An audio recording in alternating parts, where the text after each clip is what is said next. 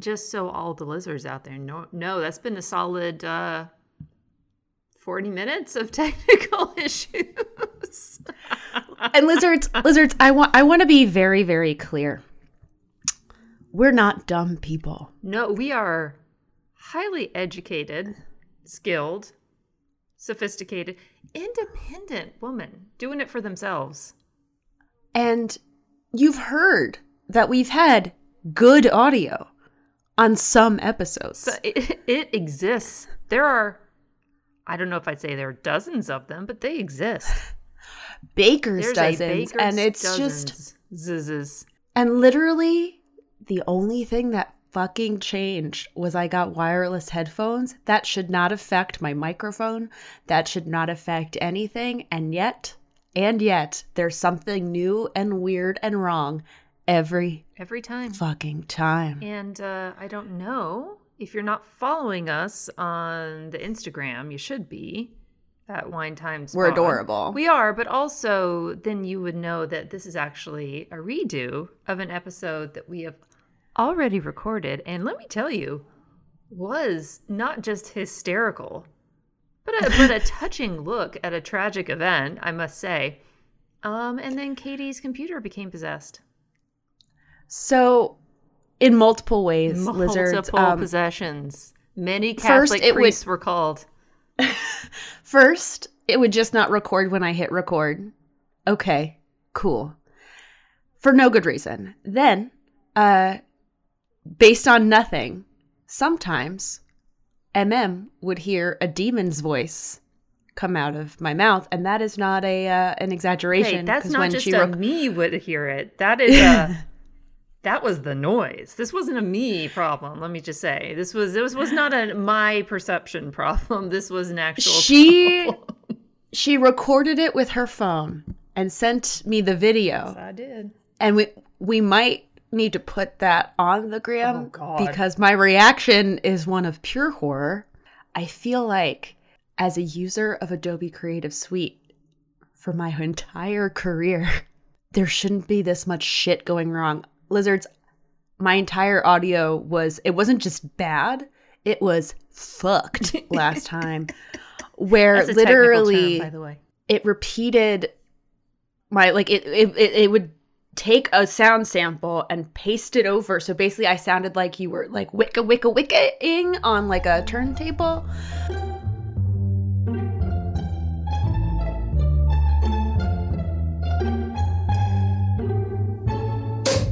Before we get into the specifics of this episode, your name is Katie.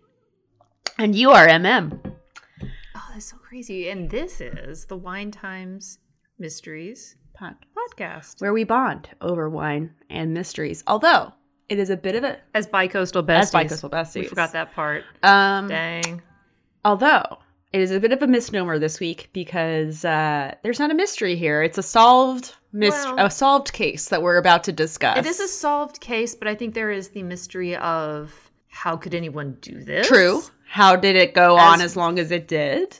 As well as, if anything, lizards. This also speaks to the mysteries of a long-term relationship and how you can be dating someone or be friends with someone for a really long time. And then perhaps over a couple of drinks at a party, you hear some crazy wild story and you're like, what? Excuse me? Excusez-moi. Which I feel like this is one of those stories. So okay, let's start at the beginning. This is episode 26. And we're going to talk about the murders perpetrated by an individual whose name was Ed Chen in Great Falls, Virginia in 1995. This is going to be a two-parter. No surprises here, okay? Everyone, you're going to be on the edge of your seat because in part one, which we are recording today and you are listening to now, we are going to go over the timeline, the cast of characters, and the actual details of the event. In part two, oh lizards, you have the great honor and anticipation of listening to an interview with the one and only Super Husband. Now, why would we interview Super Husband, you say? Well, when he refuses to listen to the podcast that he will soon appear on. That's right. Well, because, dear lizards, at the time that I first started dating Super Husband in 2002, this news story was in the media. And Super Husband, who at that time was Super Boyfriend, says to me, he says, yeah, this guy that I went to high school with apparently murdered his whole family. What? I say, what? So this has been something that we've been talking about for quite a while. And it comes up from time to time whenever we're, remember how before this whole COVID thing, how you'd like get together in groups and talk to people? For a gleeful 60 minutes, one might say, a happy hour. Yeah, an hour of happiness. So he wasn't just like passing friends. Like he was friends with this person. Like he wasn't just a nod in the hallway in high school. They were in the same circle. They ran correct. They were not best friends, but they did run in the same circles, and they graduated the same year from high school. So, and without further ado, one little tiny additional adieu. Oh, there is some more adieu. The way that I found out about this was at one of those gleeful times of hours of happiness. And I honestly forget what we were talking about. And it might have been something like, oh, do you know like a famous person from who you went to high school with or whatever? And Super Husband just casually drops that, oh, I went to high school with a murderer. That we know of, at least one. At least one. And that was a, record scratch esquiz. What? And the whole... You might be wondering how we got here. Our whole little group at work, then because that's how Emma and I met, as at a job, we were all reading the stories that we will put in our show notes the next day to learn this whole sordid tale. And of course, our usual true crime caveat of we're going to be making jokes and we're going to be laughing and things like that. But of course, this is horrible. And, that's how you can deal with the horribleness, is to say what the fuck and make fun of it. That's right. We are drawing our information here not just from the retellings of Super Husband, but also from some actual articles published in actual newspapers and sources of repute. So there are 3 different articles from the Washington Post, 2 from 2002, 1 from 2005, all by Tom Jackman, and 1 article from the Washingtonian, which is a fantastic article, and I would highly encourage everyone to find this article. It's long, but it's really worth it, and it is by Ann Limpert and Harry Jaffe, also from 2005. Then there are 2 TV shows you can check out. And let me tell you, the Investigation Discovery episode on this is so cheesy and the acting is so bad. But they got some great gets in that Investigation Discovery. Yeah, and one of the very good Washingtonian article, Harry Jaffe, is also in the Investigation Discovery. He's one of the people they interviews. So I thought that was really interesting because I recognized his name when he popped up. I was like, oh, he was a bow tie dude. Who knew? I do love a good bow tie. I do love a good bow tie. And when Super Husband watched the investigation, he watched it first and then we watched it together. Okay. So he's pointing out all the things that he knew were inconsistent or wrong with the story, the retelling. And the first thing he says to me is, they have a journalist and he's definitely dressed up in a tuxedo to do this interview. I literally thought it was a tuxedo as well. It took me, and then I was like, oh no, yeah. It's just it's a suit with a bow tie, but it also it reads tuxedo for sure. It's a look. It's a look. It's a vibe. It's a vibe. It's a whole vibe. So let's just talk for a minute. Let's set the stage and talk about this family. So these events center on the Chen family from Taiwan. There are 4 members of this family that we're going to talk about. There is Wu Hung Chen, the father of Ed Chen, who in 1995 was 53. There is Ye Mei Chen. In 1995, she was 52. They have two sons, Raymond Chen, who was 25 in 1995, and Ed Chen, who was 19 in 1995.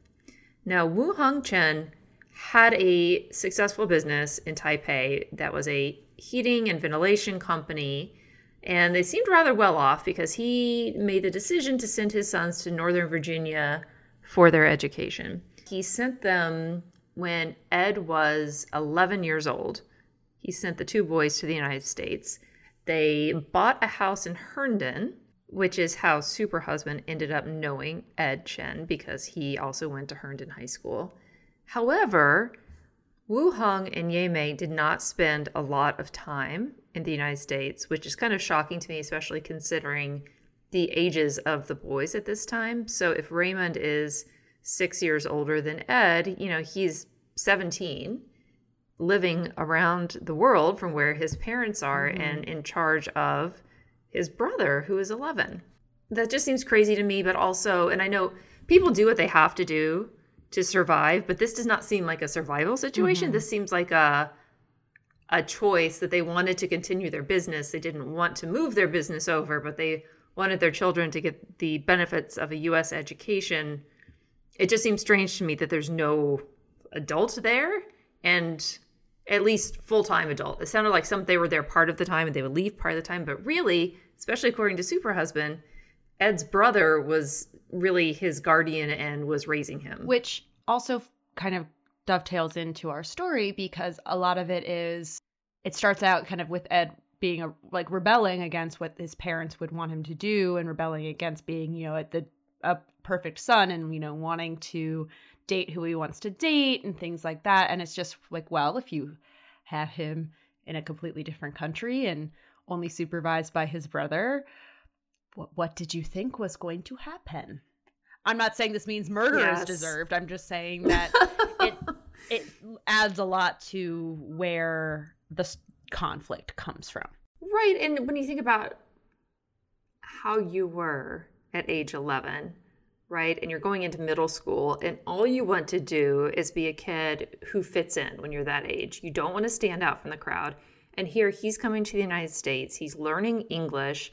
He wants to fit in with the other kids that are his age. He wants to learn slang. He doesn't want to be a quote-unquote traditional Taiwanese kid. He wants to be like the American kids that he is around, which is understandable. So you start to get this culture clash in a couple of ways where, first of all, Ed's going to be, a little bit rebelling from this cultural traditional family that he's been brought up in. Also the fact I can hear the arguments right now, the "you're not my dad," right? Because he's living with his older brother, and I can't imagine the kind of stress and strain that puts on that relationship. Right, and like the resentment that you could get from, especially as this is how all the articles and Investigation Discovery kind of present Raymond as this dutiful older brother, like you're rebelling against all these things, and Raymond is the one representative basically of all this that you want to rebel against, and he's your brother and not really your dad. Like, I can just see it as being like, that's tough. Yeah. So we're going to fast forward a little bit. We know that Ed came to the U.S. when he was 11, and we're going to fast forward into high school. So in high school is where Ed met a woman whose name was Mandy. Mandy did not go to Herndon High School. Mandy went to another high school in the area called South Lakes. However, Mandy participated in the ROTC program, which was not present at South Lakes. So all the kids at South Lakes who wanted to partake in the ROTC program were bussed over from South Lakes High School to Herndon High School, which is where Ed went to school, which is where Super Husband went to school to participate in ROTC. And this is the point where we learned that Super Husband, for 2 years, was in the ROTC at Herndon High School with Mandy. Lagasp. This Yes. was not shared. I was the last time we recorded this years old when I found this out and was shocked to hear this because it just doesn't seem like Super Husband's vibe, frankly. Oh, well, did you know that Super Husband's parents sent him to military school one summer? I was today years old when I learned that. Those were the shenanigans that he and his friend group were getting up to. I know. You would never expect it today. You would never expect it today. So, so these crazy kids are taking ROTC at Herndon High School. Well, Mandy ends up dropping out of school and got married at 16 when she was pregnant. We don't know a lot, or we being your co-hosts, don't know a lot about the individual she married. I'm making an assumption that this was the father of the baby. But we do know that Ed attended the wedding since he was friends with Mandy at this point, and he gave the new couple a shiny new toaster as a wedding present. So what a polite gift. I also asked Super Husband if he knew the guy that Mandy got married to, and apparently he didn't run in the same circles. Yeah, we just know, I feel like we just know his name's Kenny because it was mentioned as an aside on Investigation Discovery, but like that could have been changed because Kenny might not have signed a waiver, whatever. A legal waiver. Oh, and the other important thing to note here is that Mandy is white. So, a year after Mandy gets married to maybe Kenny, aka Kenny, her marriage fell apart and she got a divorce, which should not be shocking at the fact that she got married and had a baby and dropped out of high school at 16. That's a lot for any one individual to process and deal with. That is a lot of life in a very short amount of time. When I was 16, I think I was just like driving a shitty car that didn't like to go reverse in the rain. I wasn't dealing with the same things that Mandy was dealing with. No, my issues were not nearly on the level of what this individual was processing. So Ed and Mandy started to date when they ran into each other again, and he found out that she had gotten a divorce, and Ed apparently took her to the junior prom at high school, which is sweet. Now it's 1993.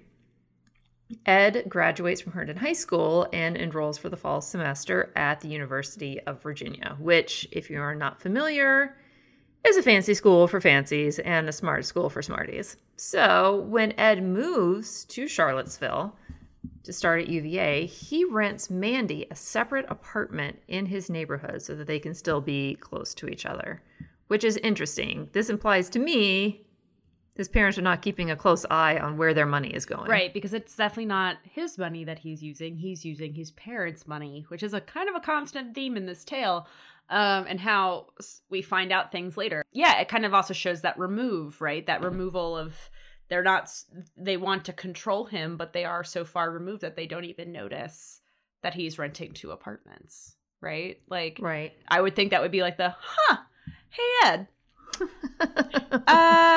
You wanna funny question. Just curious what this is, and like if he comes up with a good lie, great. But it's just like it feels like they just didn't even notice it, and they were just like, yeah, whatever. Right. Now, do you think Ed's parents, when they do find out about this relationship, approve of it? I'm gonna hazard a guess that no. It's definitely a no for me, dog. No, that's right. That is correct. I'm going with fiction. They did not approve. Right. For multiple reasons. First of all, she was white and she was an unmarried teen mother. So what do? Because they are all the way across the world in Taiwan. They send his older brother Raymond to break up Ed and Mandy. And Raymond wrote Mandy a letter. And this is quoted from the letter. Please don't at me. These are not my words. I am just repeating them, everyone. Okay? Oh my gosh. Please. Hold on to your butts.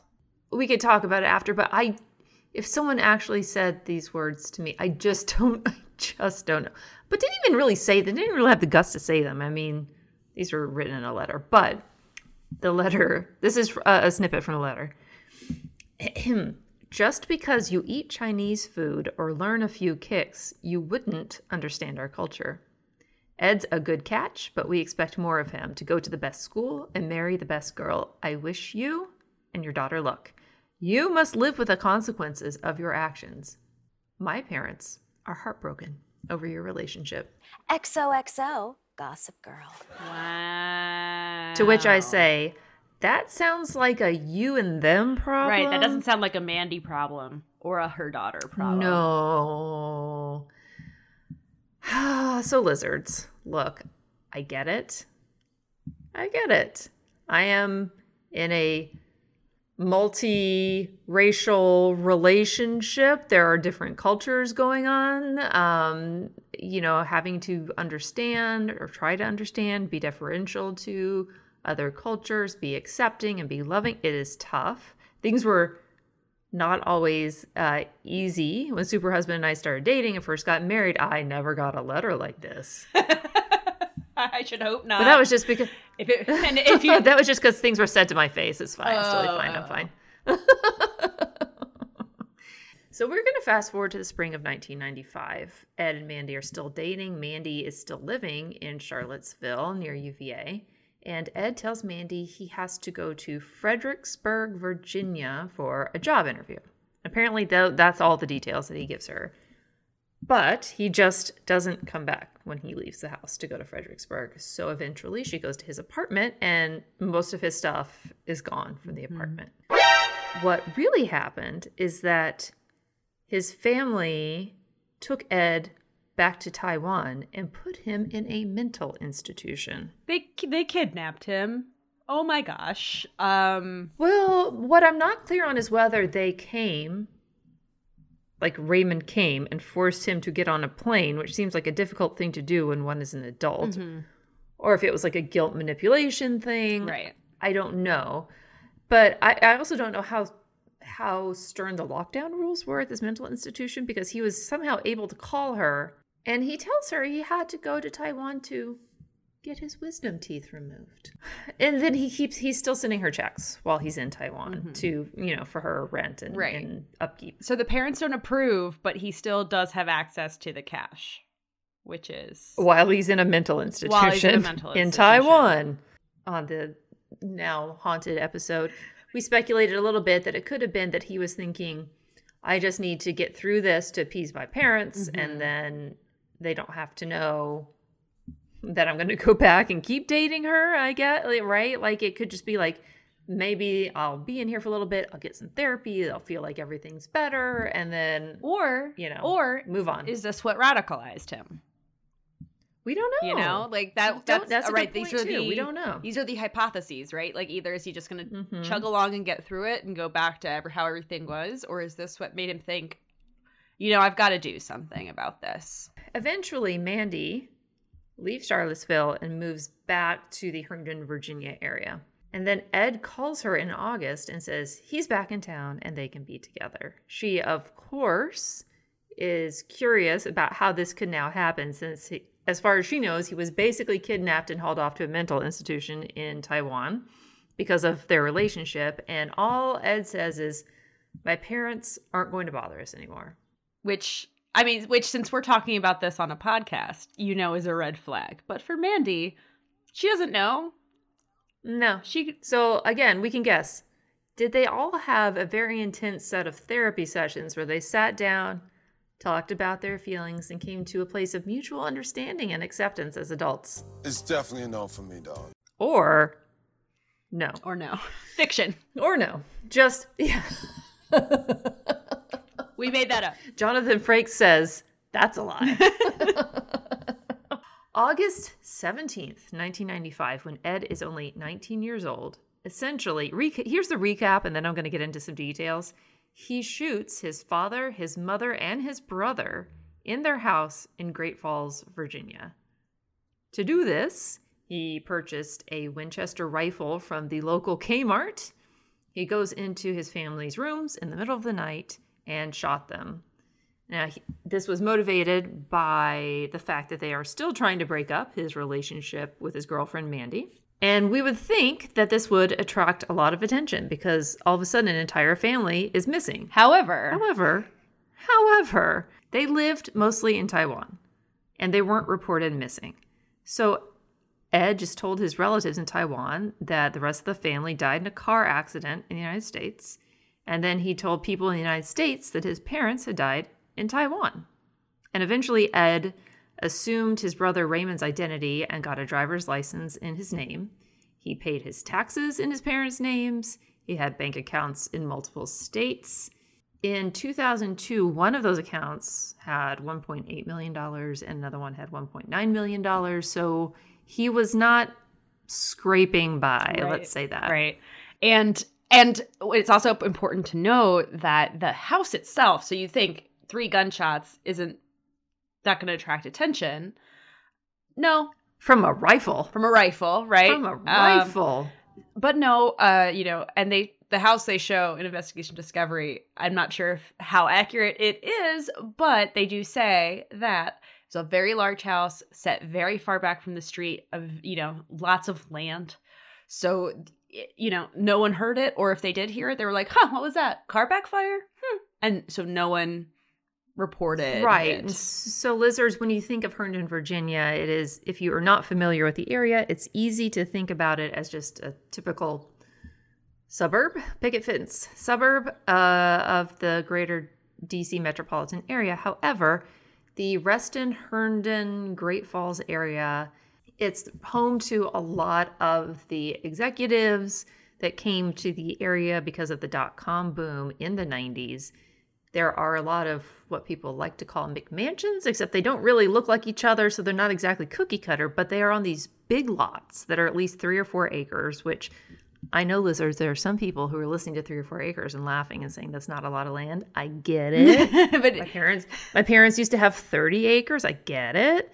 But here, that is a lot of land, and it's wooded. Mm-hmm. And so you end up in a place where you have lots of like English riding horse farms. You have a lot of these mansions just for the sake of being mansions out in that area for these people to drive over to basically the Dulles corridor. Right. It's not like this land is being worked. It is a large lawn that these houses like I can look out of this window behind me and see 2 neighbors' houses that way. I can look out of the window in front of me and see another neighbor's house that way. That is not the case out there. Mm-hmm. That's just not the case. So it's shocking at first that someone can just be shooting a rifle willy-nilly in the middle of the night and nobody hears or cares.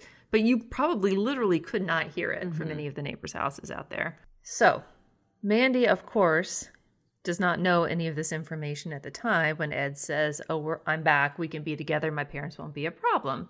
So she pushes him, and eventually Ed tells Mandy about the murders. And he told her that he bought this hunting rifle and he stayed at the Great Falls house until everybody went to sleep. He killed his brother Raymond first, and then he killed his mother. He talked to his father for a little bit, and then he shot him. Wow, he talked. Okay, so, okay, guys. And we'll talk about this probably a little bit more with Super Husband as well, since he was talking about commentary about what in Investigation Discovery was inaccurate.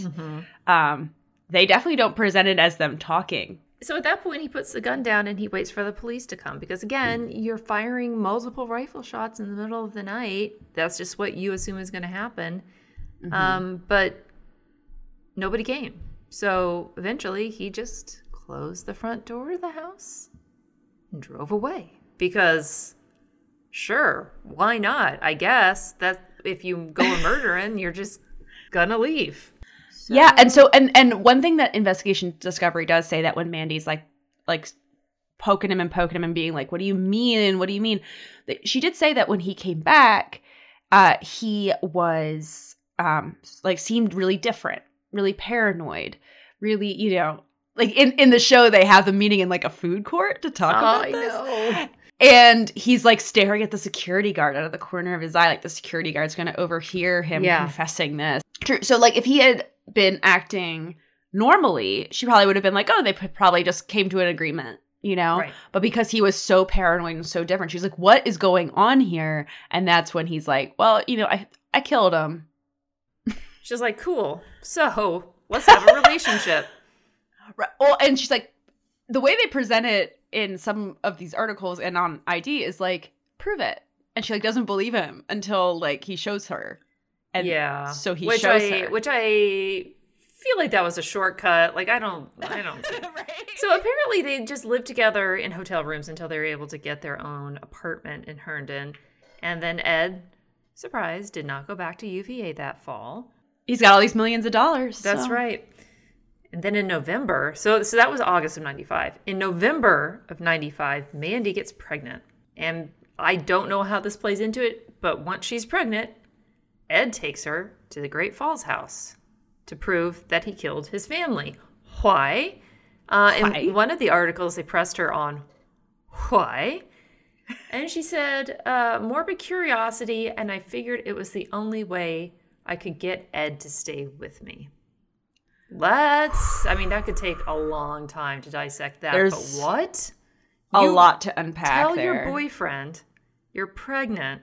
He had already murdered his whole family over your relationship. And now when you're pregnant, he's like, maybe not. I'm going to stay unless you go see how I killed my family. I don't understand any of that. No, also, imagine morning sickness plus going into that house that's been sealed up since August in Virginia, built on a friggin' swamp this area was. So as impromptu as this and unplanned as this seems, Ed is also, he is smart enough to hire groundskeepers. So again, like no suspicion is being raised. Because that would be the one thing that would raise suspicion in that neighborhood would be, well, their yard is so unkept. Right, like it's not like it's a neighborhood that's having block parties and like, well, I haven't seen Wu Hung in a while. Nope. Like it's and like, the neighbors know that they're not around a lot. So it's just the only thing that would be a tell would be if the outside of the house, anything happens to the outside of the house, basically. Mm-hmm. And so he is smart enough to kind of take care of that. But with Mandy, it's very like, if the child isn't keeping you together, I mean, you already know about the murders, so you'd think he'd want to keep you close anyway. But also on the flip side, it also makes you a loose end. So it's a hard to unpack. But again, like we don't know. Like I don't know how I would react. Yeah. And pregnant women are super vulnerable, anyways. There's some crazy statistic about how much more likely you are to be a victim of domestic homicide. Is that the right term? Basically, to be murdered by a partner when you are pregnant. And so you add on to that the fact that you know that your partner has already murdered at least 3 people. Mm-hmm. So I also don't understand this part. So they go to the house. Apparently her way to combat the smell of the decomposition inside is that she lights 3 incense sticks in the kitchen to mask the smell. And then they both wore K95 masks with essential oils on the inside of the mask. Now, in the Investigation Discovery show, they hilariously show them doing all of this outside the house in plain view of really no one, but they're doing this outside in the open in front of the house. So if somebody had been watching the house, they'd see these people lighting incense and putting K95 masks pre-COVID on their faces to go inside to the house and would have gone, what the fuck? And so this whole scene is awful. Apparently, what was true in the reenactment was that Mandy could never really muster herself to go into Raymond's room and only went into the parents' room, and that she could see his mother's little foot sticking out from under a blanket, but that he had pulled the covers up over his mother, and that his father was on the ground where he had fallen when he shot him, and that there was a trash can over the father's face, or your head's part of your face part. Yeah. I'm sorry. Thinking about this, it's just like so. And he apparently leaves her in that room for 10 minutes while he goes to fuck around with the thermostat. What?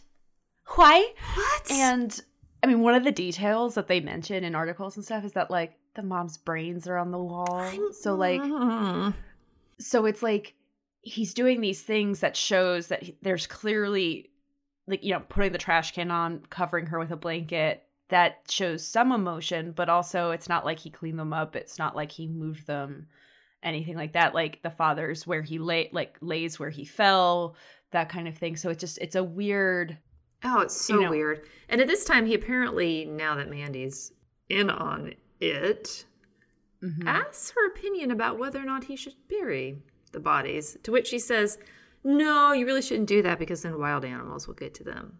So what is one to do but just leave them in the house where they are? So at this point, it had been 3 months, right? If it ain't broke? But it definitely is. Okay, so this had been 3 months, right? So it was August to September, October, November. 3 months in. And they're like, should I bury the bodies? She's all, nah, bro. So he's like, cool. So they do what Ed has been doing, where they just close the door and leave. So now we get to fast forward 9 months to when Mandy gives birth to her and Ed's daughter. So that's going to be in 1996. And then in July of 1997, Ed and Mandy get married. And in an interesting turn of events that I think also says a lot about their relationship, his state of mind, and kind of where they were in their lives at this moment, they took 8 of their friends along with them on their honeymoon to Cancun. And as wonderful as that sounds, apparently when you build your relationship on murder, it's not going to last, because they got a divorce in 1998, and somehow Ed got custody of their daughter, which is insane to me. Especially in Virginia, it is just traditionally very hard for a father to get custody of a child in a divorce, especially a young child. And this would have been when Virginia was even much more conservative in the 90s. So somehow he was able to convince the court that she's some kind of unfit mother to where he should have custody of their daughter, which she already has another daughter. And so, like, convinces the court that she's unfit for his daughter, but exactly, but she like, still has. She be unfit for both, and like clearly he has all this money, so it's like he would very easily be able to pay childcare, that kind of stuff. It's baffling. Yes, in one of the articles that we read, we hear from Mandy that Ed left her in 1998 for quote unquote an Asian woman. Okay, so again, we have some race, ethnicity, cultural issues bubbling to the surface here. So who is this other woman? Well, in late 1998, so 3 years now after the murders, Ed starts dating a woman named Vicky. And they live together in an apartment in Herndon, Virginia. Now, where did he meet Vicky? One might ask. Where did he meet Vicky? Well, lizards, if you're not familiar with the DC. There are, I would say, not now, definitely in the late 90s and early 2000s, there was, would you say a plethora? Many piñatas? Oh, yes, many. Would you say I have a plethora of piñatas? A what? A plethora. Oh, yes. You have a plethora. Jefe, what is a plethora? Why, guapo? Well, you told me I have a plethora. And I just would like to know if you know what a plethora is. A plethora of gentlemen's clubs? A plethora of gentlemen's clubs. Apparently, to get they weren't, at some point, the city stopped issuing licenses for these gentlemen's clubs. However, the ones that existed were grandfathered in and, of course, highly prized and sought after for the revenue potential.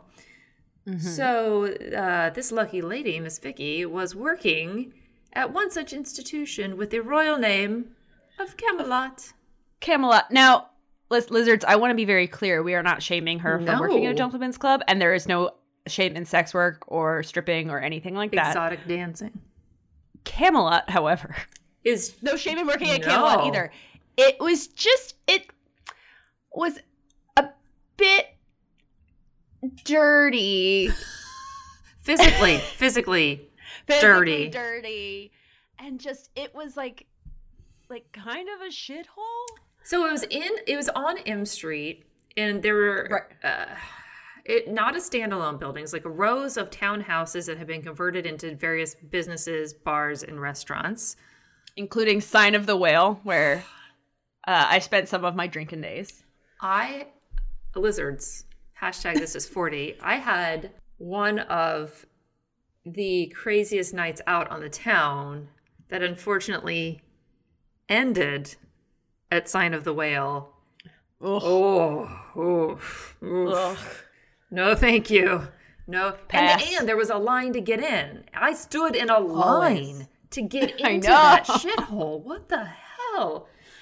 It was not there were other gentlemen's clubs that perhaps were classier. Well, it's like because the pickings were slim and you couldn't get new licenses, there were only but so many places. That's so right. I want to say the attitude perhaps of Camelot's management was, we don't really have to try, do No, we? and they didn't. And they didn't. No. Hey, guess who went there for his bachelor party? Who? Super husband was Are taken you there. I was saying, I love her like he was taken there. That sounds like it was not presented to him as the options for the evening. It sounds like it was just like, oh, hey, after dinner, where are we going? Well, it's a surprise. Well, the whole thing, it was a surprise bachelor party. I had told him that we were getting dressed up to go out to eat with some friends, and the friends were going to come by and pick us up. And he said, okay. And they came, and they were really taking him to the bachelor party. And yeah. I'm just trying to place him there, and it's just not happening in my brain. If you can imagine the most uncomfortable person sitting at Camelot, not drinking. He doesn't drink, lizards, which also probably takes away from 99.9% of the Camelot experience. I just, lizards, when I imagine a super husband bachelor party, I imagine it to be like Ben Wyatt's in Parks and Rec. That's probably what he would have preferred. A nice evening in playing some Settlers of Catan. Something super low key. Yes.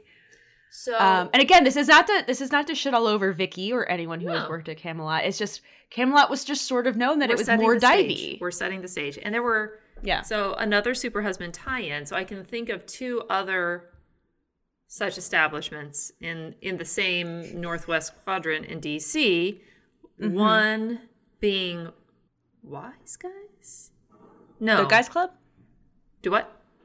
Good Guys Club? Good Guys, not Wise Guys. Good Guys Club, which you used to live near. And I knew it was a strip club before I knew it was a strip club because there were no windows there. No, it was just wood paneling, lizards. Mm-hmm. This was in Glover Park, down the street from where I lived, and right next to my Whole Foods. And that's DC for you. Whole Foods, Gentlemen's Club.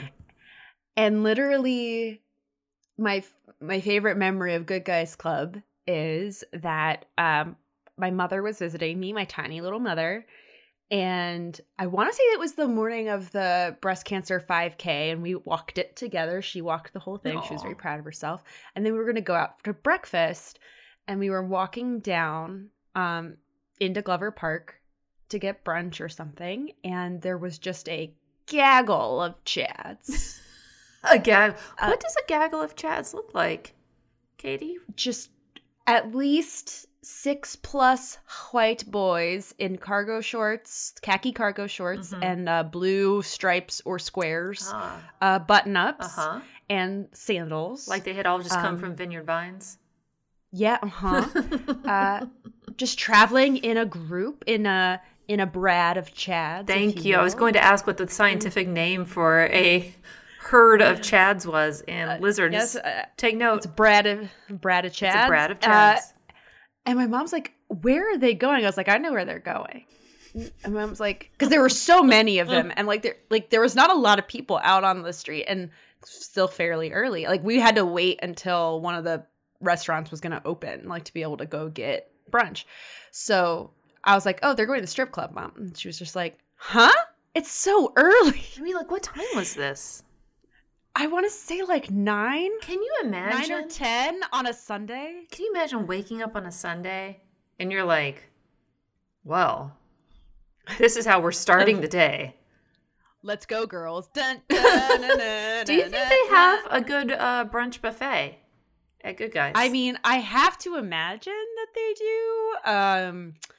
Because what's the draw? Like, I feel like then just like wait until like a normal whatever, man. So they were done. So as we get closer and closer, Mom's like, they can't be going in there. They can't. I'm like, they are definitely going in there.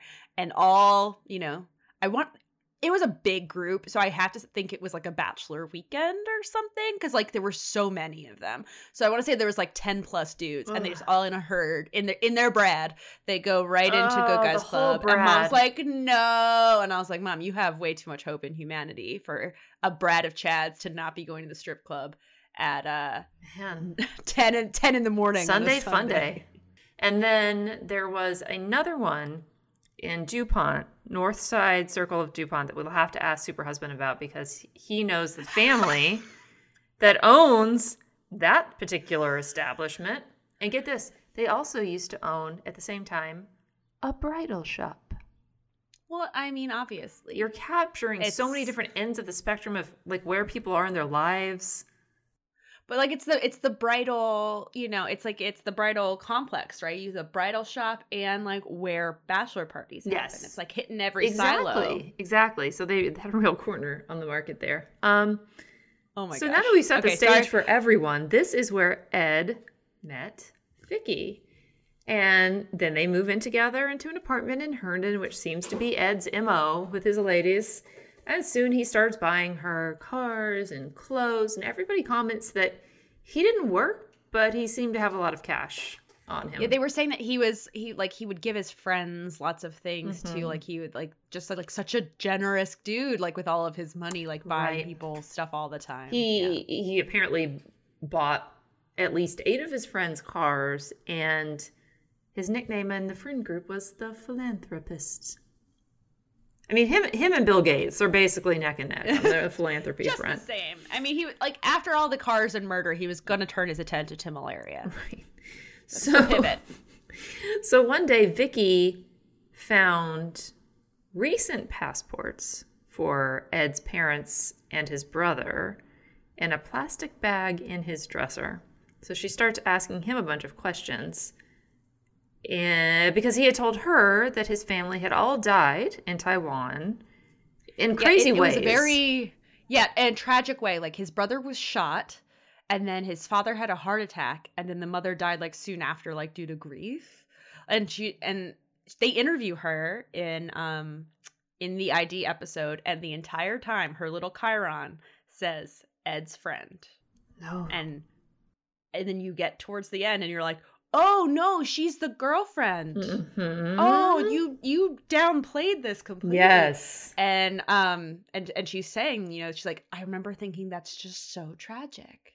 And then she finds these passports that say they should be in America. And eventually he admits that he fell in love with some white girl, and his parents were furious with him. They sent him to Taiwan, and when he came back, he bought a rifle, shot them all in their house in Great Falls, and he had left the bodies there for 4 years. So I'm sorry. So now there's another lady who knows this, and is also creating more and more loose ends, man. Right. So in between 1998 and 1999, Ed assumed his brother Raymond's identity and sold 5 different houses that the family owned in the United States. Now, in either the fall of 98 or the winter of 1999, there was a pipe that burst in the Great Falls house. Okay, so that's just important to know, because what do you do when a pipe bursts in the house where you have just kept all your body? You cannot just call in a contractor to come in and fix this mess. And you can't be like, just don't go upstairs, because the smell after 4 years. Mm-hmm. Mm-hmm. Like the only reason the groundskeeper thing worked is that they never had to go inside. That's right. So what does one do? Well, Katie, the answer is you ask a friend. You phone a friend. You think to yourself, which one of my friends seems like they would know what to do in this situation? I don't know if that's a insult or a compliment when he's just like, you know who I should call. Michael. I mean, in some ways, that's your ride or die. So it says a lot about your relationship. But as we learn later, Michael has some backstory history where he really was apparently the perfect person to ask for this favor. And Lizards will get into it more in a bit. But just know that in the summer of 99, Ed asks his friend Michael to help him dismember his family's mummified bodies and get them out of the house. Let's keep going. Now Y2K happens, and now it's in 2000. Ed has Vicky arrested on a domestic assault charge. I don't know the details of this.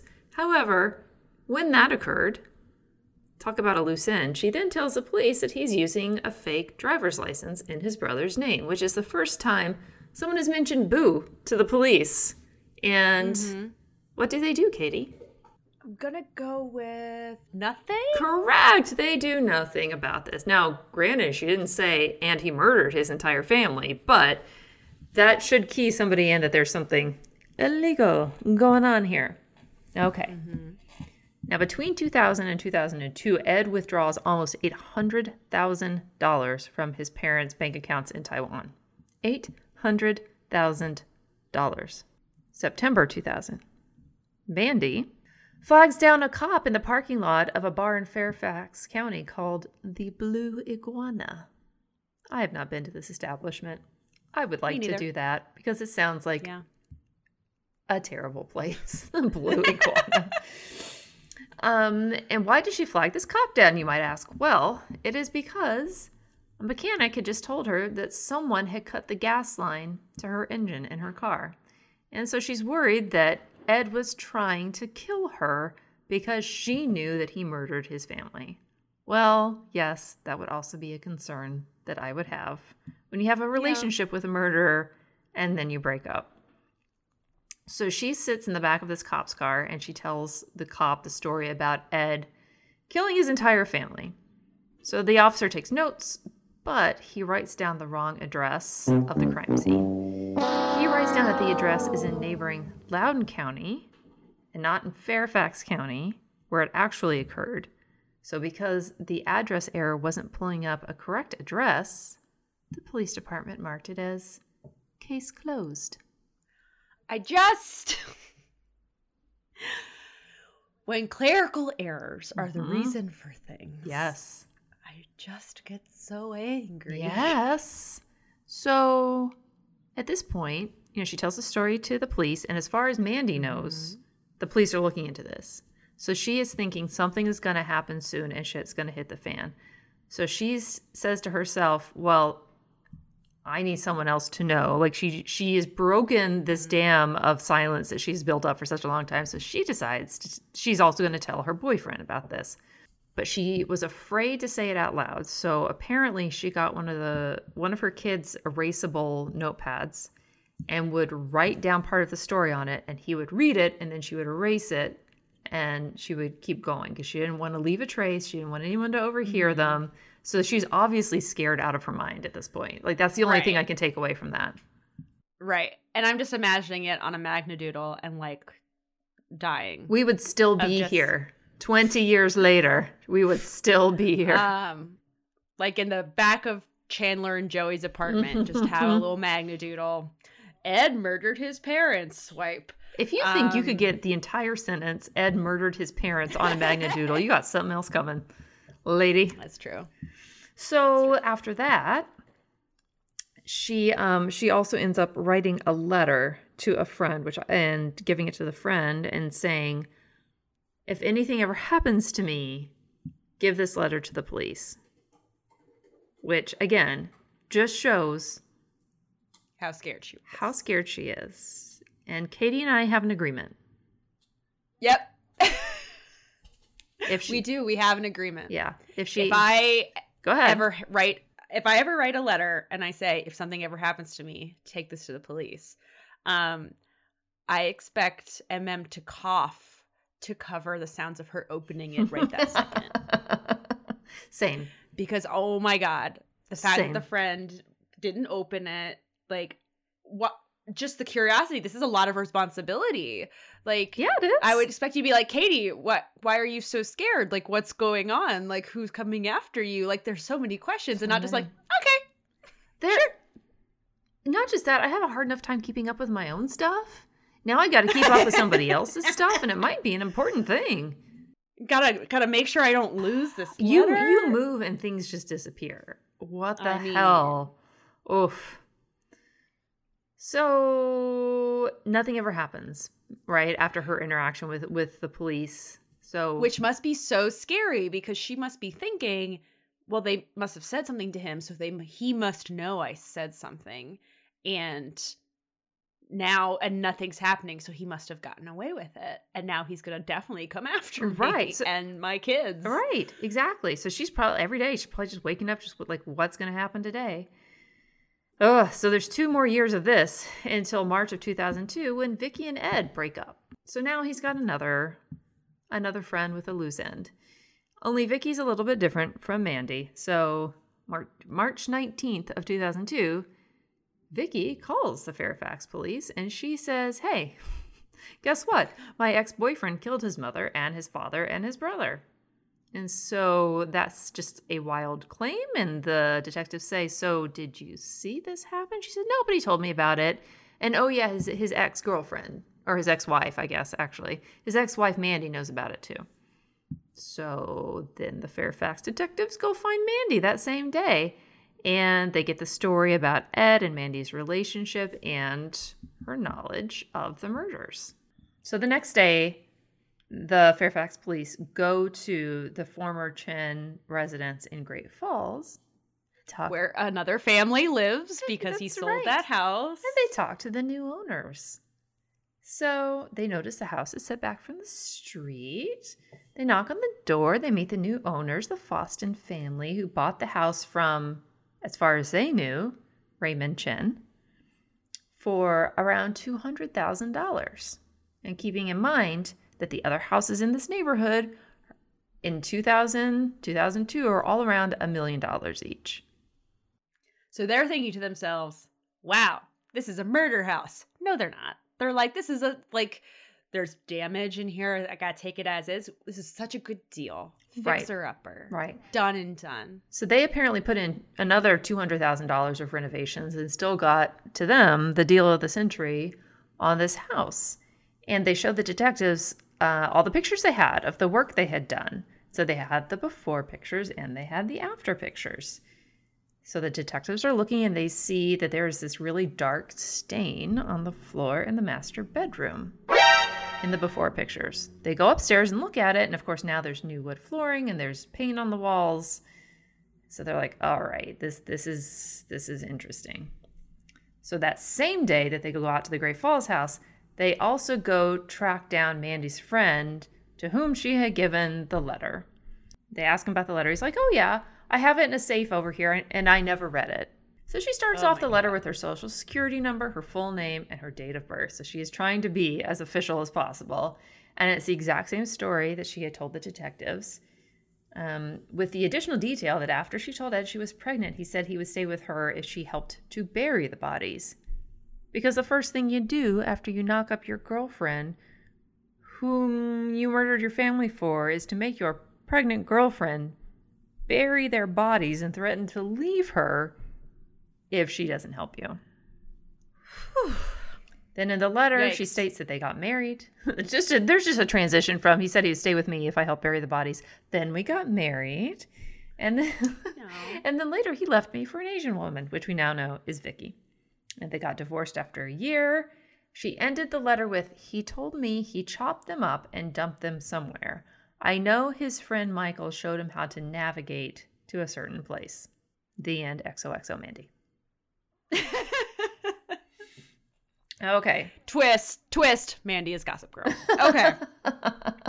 On the 21st, the next day, they go back to the Great Falls neighborhood. And they realize, again, nobody missed the Chens coming and going because Ed hired that lawn service. Everything looked normal about the house on the outside of this house. He stopped by every weekend to check on things. I don't know what all there is to check on, and I guess he wasn't doing that good of a job if a pipe burst and he was there checking on things, but okay. So then they start going around knocking on the neighbors' doors and realize nobody's home because that sounds like Great Falls. Big, giant, expensive houses that people buy and then nobody lives in them, actually. So this also explains how the rifle goes off in the middle of the night and nobody hears anything. So on the 26th, the police detectives have Vicky call Ed while they recorded her conversation. And Vicky tells Ed she's having a really hard time emotionally because she's been keeping this big secret of his. And Ed basically counters with she shouldn't say shit because that's part of the deal, and the deal is you keep secrets. Which is not enough. for our, our TV audience, we just got to trick them into saying it. We just got to trick them into saying it, right? So there's like, I could see them gesturing at her like, go on, come on. And I know based off of other, ID and things like that, like they're also trying to get him to say enough, not just to confess, but also to get a warrant to rip up the floors in the house so that it's admissible evidence. Because they saw that stain and they know they need to get that evidence. And while I'm sure the family wants to cooperate, they need to cross all the I's and dot all the T's to build their case. Mm-hmm. And Vicky asks Ed if he misses his parents, and he says, I miss them every minute, and if I could go back and change any moment of my life, that would be the one that I would change. And then they ended the phone call. So it's like, which would be the one? The one where you... Why would you change that moment? Would it be... Yeah. So not enough to arrest Ed, but it was enough to get a warrant to go cut up the floors of their old house in Great Falls. So on the 29th, the Fairfax police go to see Michael, who was Ed's ride or die friend. Mm-hmm. And they asked Michael about Ed. And he's like, yeah, he's a friend of mine, but I haven't seen him in a while. They just said, okay, could you come with us to the police station? We just need you to verify some information for us. And no matter what you tell us, you're going to be leaving the police station. You're going to be going home free because, dear listeners, under the law of the Commonwealth of Virginia at this time, helping someone get rid of a body is a misdemeanor with a statute of limitations of just 1 year. Oh my God. What the actual hell, Virginia? Virginia has done so much, by the way, in this legislative session. I don't know if you've heard this, but July 1st, weed's going to be legal. Mm-hmm. Outlawed the death penalty here. Mm-hmm. There's they're doing so much. I really wonder if this is still the case. I should have looked it up. I didn't look it up. That was just me being lazy. So once again, going back to Investigation Discovery, burying the lead, the entire time you're watching this episode, you have Vicky with her Chiron, Ed's friend, and then you have Michael, Chiron, Ed's friend. And then you get to the point of the story where he helped him dismember and get rid of the bodies, and he's just talking about it, and you're like, oh, that's you. And you're just talking about it so matter of fact, and like it's because it's been a year. Yeah. So you did this. You did this thing. You did not report him. You did not do anything. No. You did this, and you're just like, da-da-da-da-da. And he's just like, he looks like a middle-aged dad. Yeah, wearing a golf shirt, going to the barbecue. Yeah. It might be time for on a Sunday to go to Home Depot. I don't know if there's time. I don't know if there's going to be enough time. Sounds like a really good Sunday. Like, it's just baffling. And you're just like, wow. Maybe put that on the Chiron the whole time. Body dismemberer. Right? Oh, so how did these two besties meet? Well, Michael met Ed when he was working on his car. And they bonded, and then they ended up joining a loose group of friends who would go hang out in D.C. on the weekends at a nightclub, Katie might remember, called 1223 on Connecticut Avenue. But it was all in Roman numerals, lizards, so that meant it was cool. Oh, it's very classy. And it was also very close to certain strip clubs, namely Camelot. So they would go hang out at 1223, they would go to Camelot, and he was apparently there the night that Ed met Vicky. So one night, they're watching a movie that involved getting rid of bodies. And then Ed asked Michael what he would do in that situation. And he was like, I don't know, I guess I'd just take them apart, put them in a bag, drop them in the ocean. A week later, Ed comes back to him and says, by the way, this is real life. I have bodies that I need to dispose of. Will you help me? And Michael, being his ride or die, was apparently not shocked by this, because they are such good clubbing buddies. But also we find out in this show that Michael grew up around the Hells Angels in California, so he apparently really did know how to dispose of a body.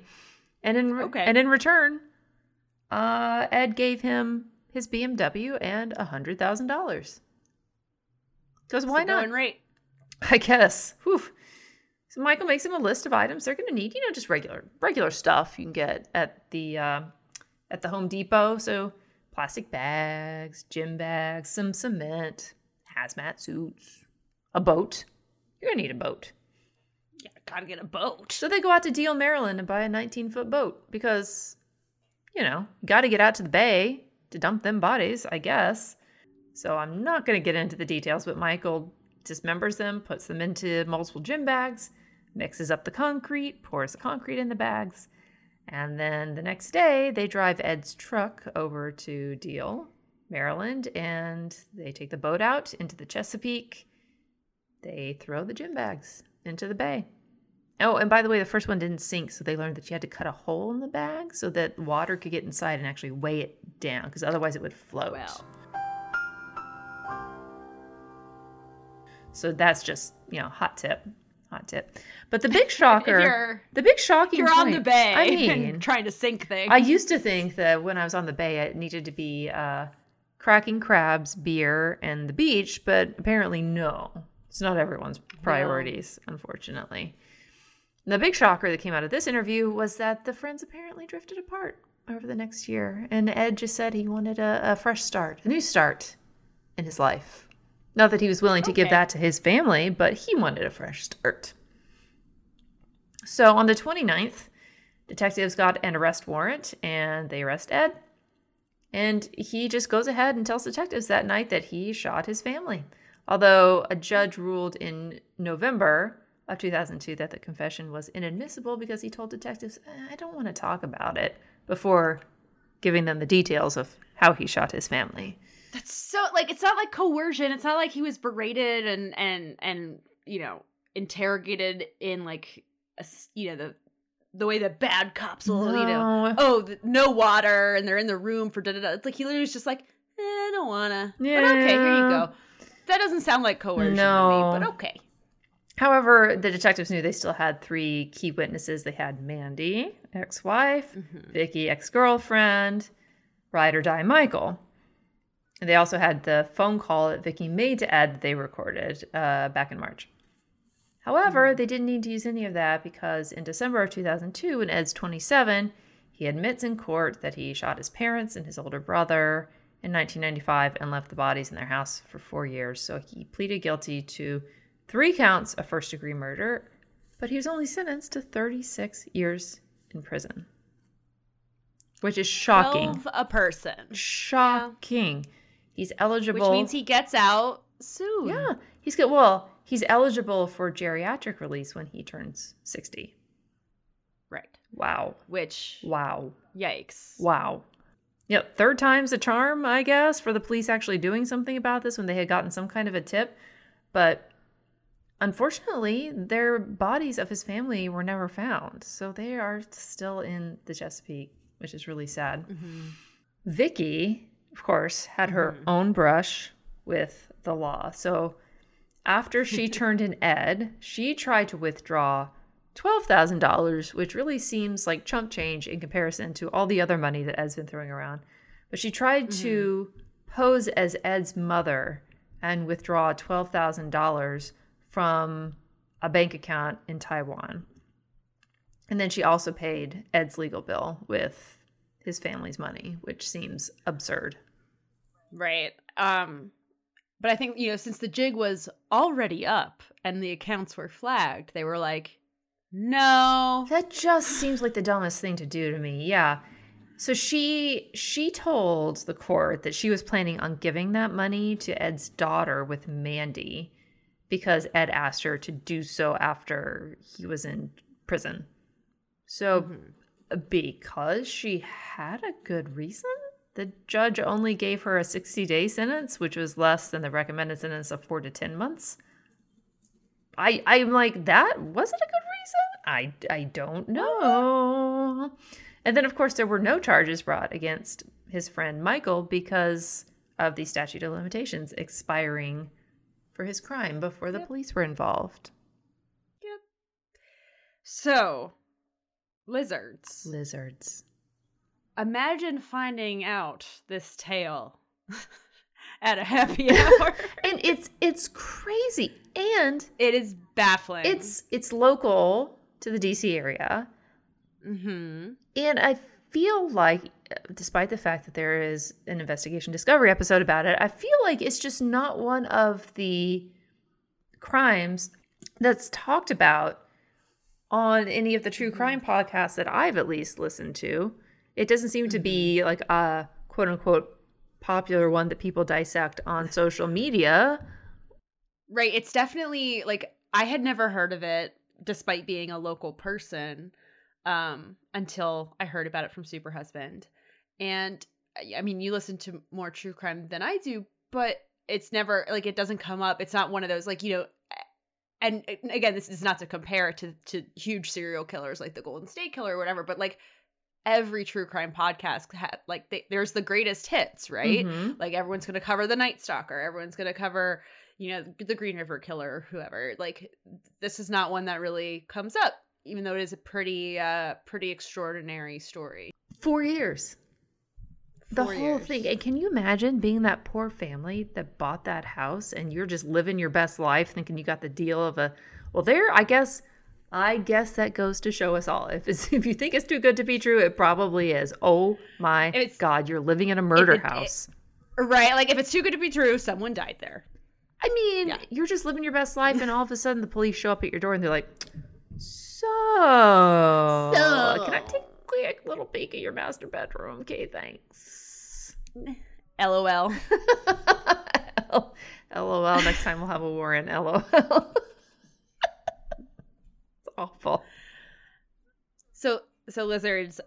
We'll put out all of our links in the show notes. We definitely read The Love and Death in Great Falls from Washingtonian. That it's written kind of more as like a narrative, true crimey type thing versus like the more, you know, rote reporting.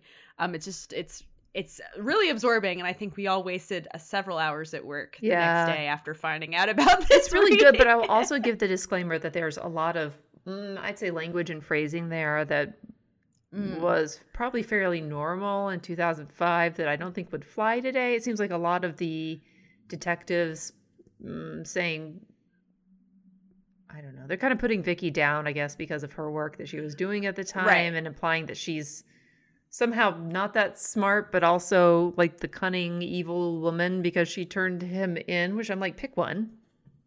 Yeah, you know, or neither. How about neither one? How about she's a person? Or understand that, yeah, she's a human being in a weird circumstance. But yes, so always grain of salt there. And then we will be back next week with Super Husband to ask him some questions. Part 2. We can learn about Ed Chen. I wouldn't necessarily say the early days, but high school days. Pre multiple murders. Multiple murders, Ed Chen, and how Super Husband knew him, what he knew of him. And also, Mandy went in the same circles as Super Husband's group of friends. So what they knew about her and their relationship is really interesting to talk to him about this stuff. So I think everyone's going to enjoy it. And it's scary for Mandy, right? Because Ed is eligible to get out soon. Hell and yes. It's not like, and you said for geriatric release, it's not like Quote, 60 unquote. is that old. It's really not.